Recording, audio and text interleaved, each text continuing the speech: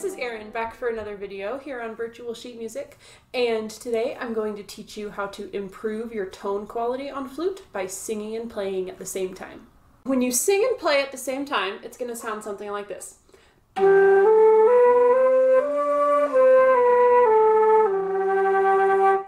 Very buzzy. I think it's a really cool sound. What this is going to do for your sound is give you increased flexibility, fewer cracks and squeaks when changing registers, and it'll also give you a more full, rich sound. So if you've never sung and played before, for me it was really hard to figure out at first. To execute this technique in the first place, you'll start by just singing any note that's comfortable. La. Then you'll try and continue the sound while forming your flute embouchure. La. Then, what's really tricky is usually for flute, our air is going much faster than for just singing a random note. So, you're going to try to sing, la, form your flute embouchure, do, and then increase your airspeed to about what you would do on flute. Do, then bring your flute up and see if you can continue making a sound. La. If you made a flute sound and a vocalization, awesome, you did it! You sung and played! Yay! Then you'll just try to get more and more comfortable with that. La. Then, once you're really good at that, you can get a flute sound and a singing sound at the same time every time. Try to start them at the same time.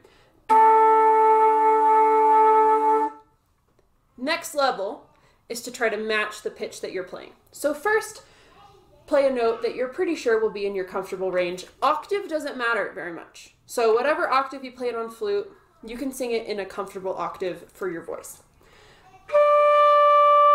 La, la. Play it on flute, then sing it. Try to match the same pitch your flute was at. Play, sing, then try and play and sing at the same time. La, la.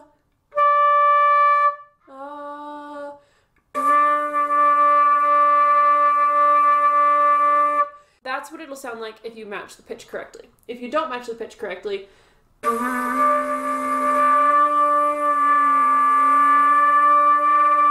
if you have a hard time matching the pitch, you're going to play a comfortable note on flute. Middle D is a great option. It has lots of resistance and it is a good one to start with. Then you're going to do sirens with your voice. Oh,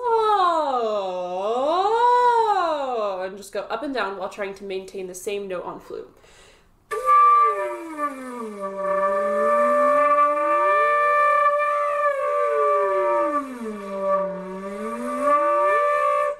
That way, you're using your voice through its almost entire range. We're not trying to go to the very extremes of either end. Then you'll do it even slower.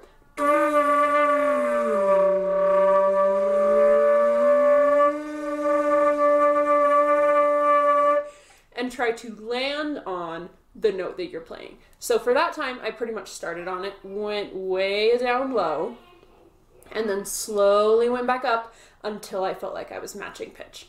And that's just something you're gonna have to train your ear to hear. It was really hard for me for a long time, but the more I did it, the easier it got and the more successful I am with matching pitch. So we got the basic technique down. Well, now let's get more into how it's going to benefit your playing. If I just play, for example, a low G,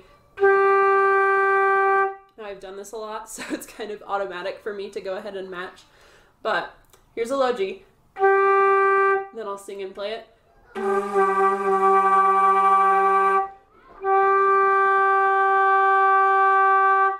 I heard a huge difference in my sound, actually. I thought my low G was already pretty good, but then after I did the singing and playing and then played it again, it felt more effortless, it had more depth to the sound, and that's because my throat was matching the pitch of the note. So we call that throat tuning, when you kind of pretend to sing in your throat to match the pitch, and that lets the sound of the flute resonate more in your body.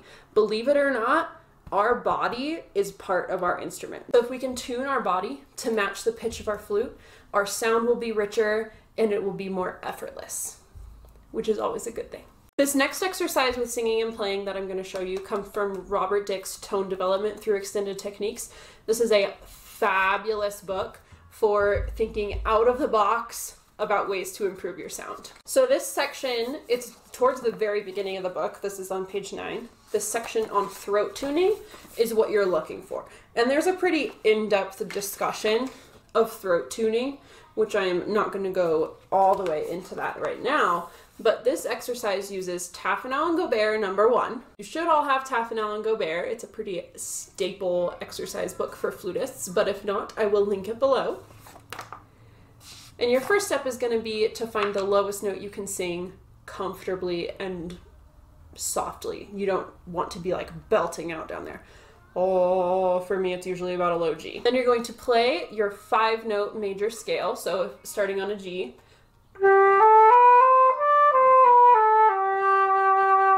Then sing it. Then play and sing at the same time.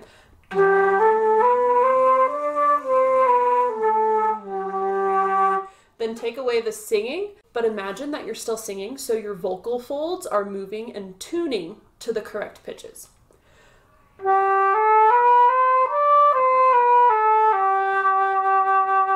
This is a great exercise to record and compare that first time you played it to the last time after you played and sung it, when then you're then imagining that you're singing. The difference in your sound is just amazing. From there, Taffanel and Gobert. That's what we did. The next one would be. So you start on the same note, but you're playing the first 4 notes of the major scale a half step up. So you'll do 7, 1, 2, 3, 4, 3, 2, 1, 7.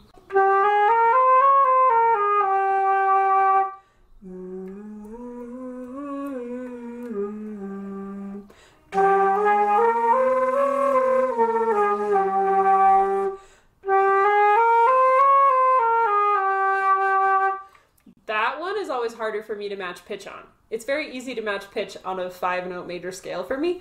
Much trickier with the 7, 1, 7, 1, 2, 3, 4, 3, 2, 1, 7. Just not as natural for my voice to do.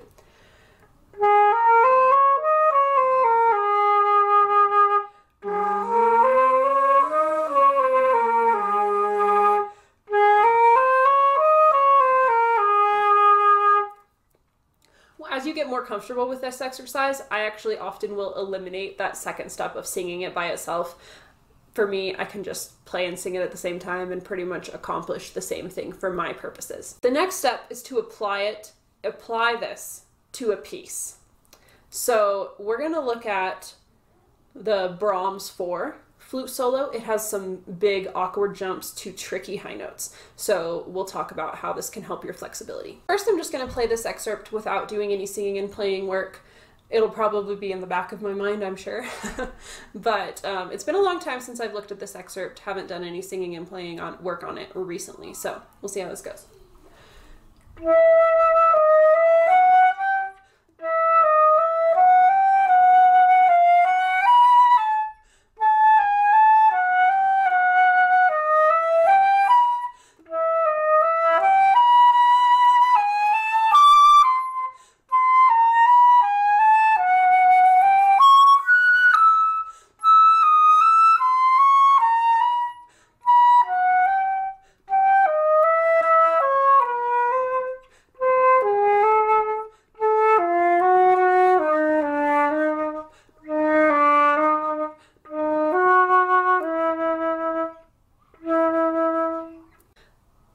About as I would have expected. The high F sharp actually popped up a lot easier than I thought it would. But again, maybe I was subconsciously doing some singing and playing. So let's start at measure 100. Do this jump up to the high D. That's not too big of a jump, but sometimes people will crack here. I'll use the same steps that we used in the Tone Development Through Extended Techniques book, but now on a chunk of an actual song. So we'll play it, sing it, play it and sing it maybe a couple times until we feel like the pitch is matching really well, then take our voice out.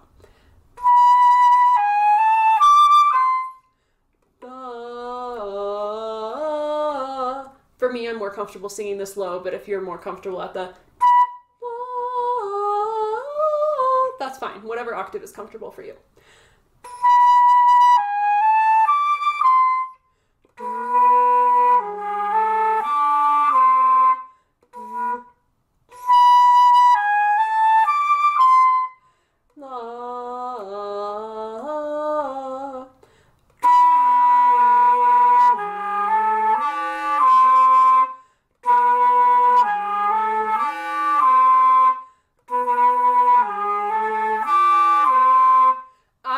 Noticing that my voice is a little reluctant to jump up to the D. It wants that interval to be smaller than it actually is. So I'm going to play and sing it a few more times until I really feel like my voice is getting up to the D.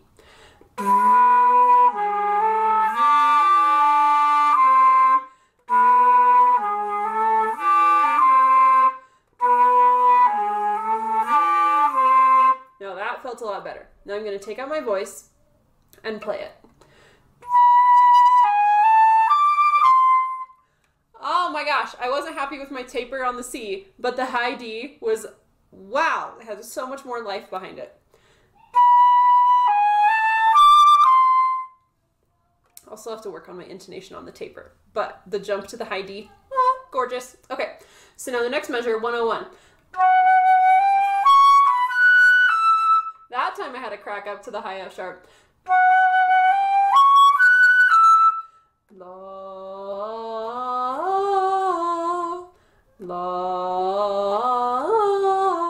I'm gonna go back and forth between playing and singing just by itself a few times until I get really comfortable with the pitches.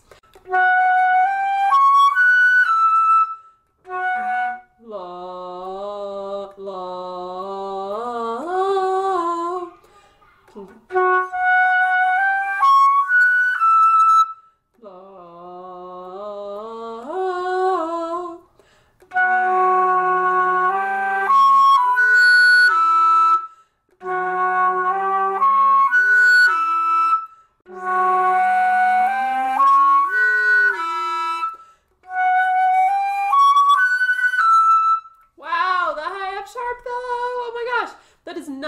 One to get out beautifully coming from that C sharp. High F sharp is a pretty gnarly note, but I really felt like that gave it more life and depth to the sound, even with that somewhat awkward jump up there. So now let's go back a little bit and include our singing and playing strategy with the whole excerpt.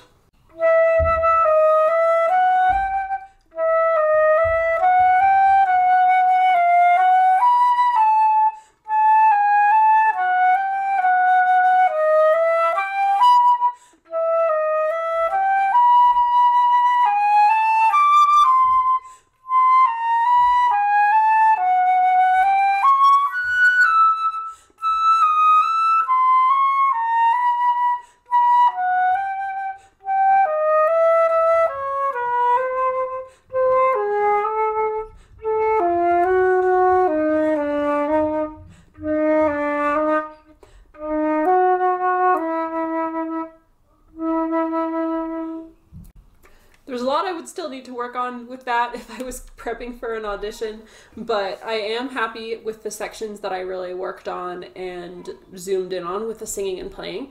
So I like singing and playing for any situation where I'm frequently cracking on a note or frequently not jumping up to a high enough interval or frequently not jumping up to a high enough partial on a high note, or I just feel like there's an awkward leap. Singing and playing is good for those sections. Or entering on a note you're not very comfortable with. Maybe it's really quiet. Maybe it's just not a great note for you. Singing and playing is helpful for those sections too. Sometimes I wonder if the singing and playing isn't even so much about the throat tuning, but more about just your ear knowing what's coming up, and then your brain is more in tune with the melody, and therefore everything just works better. And I don't really know why it helps so much, but man, love singing and playing.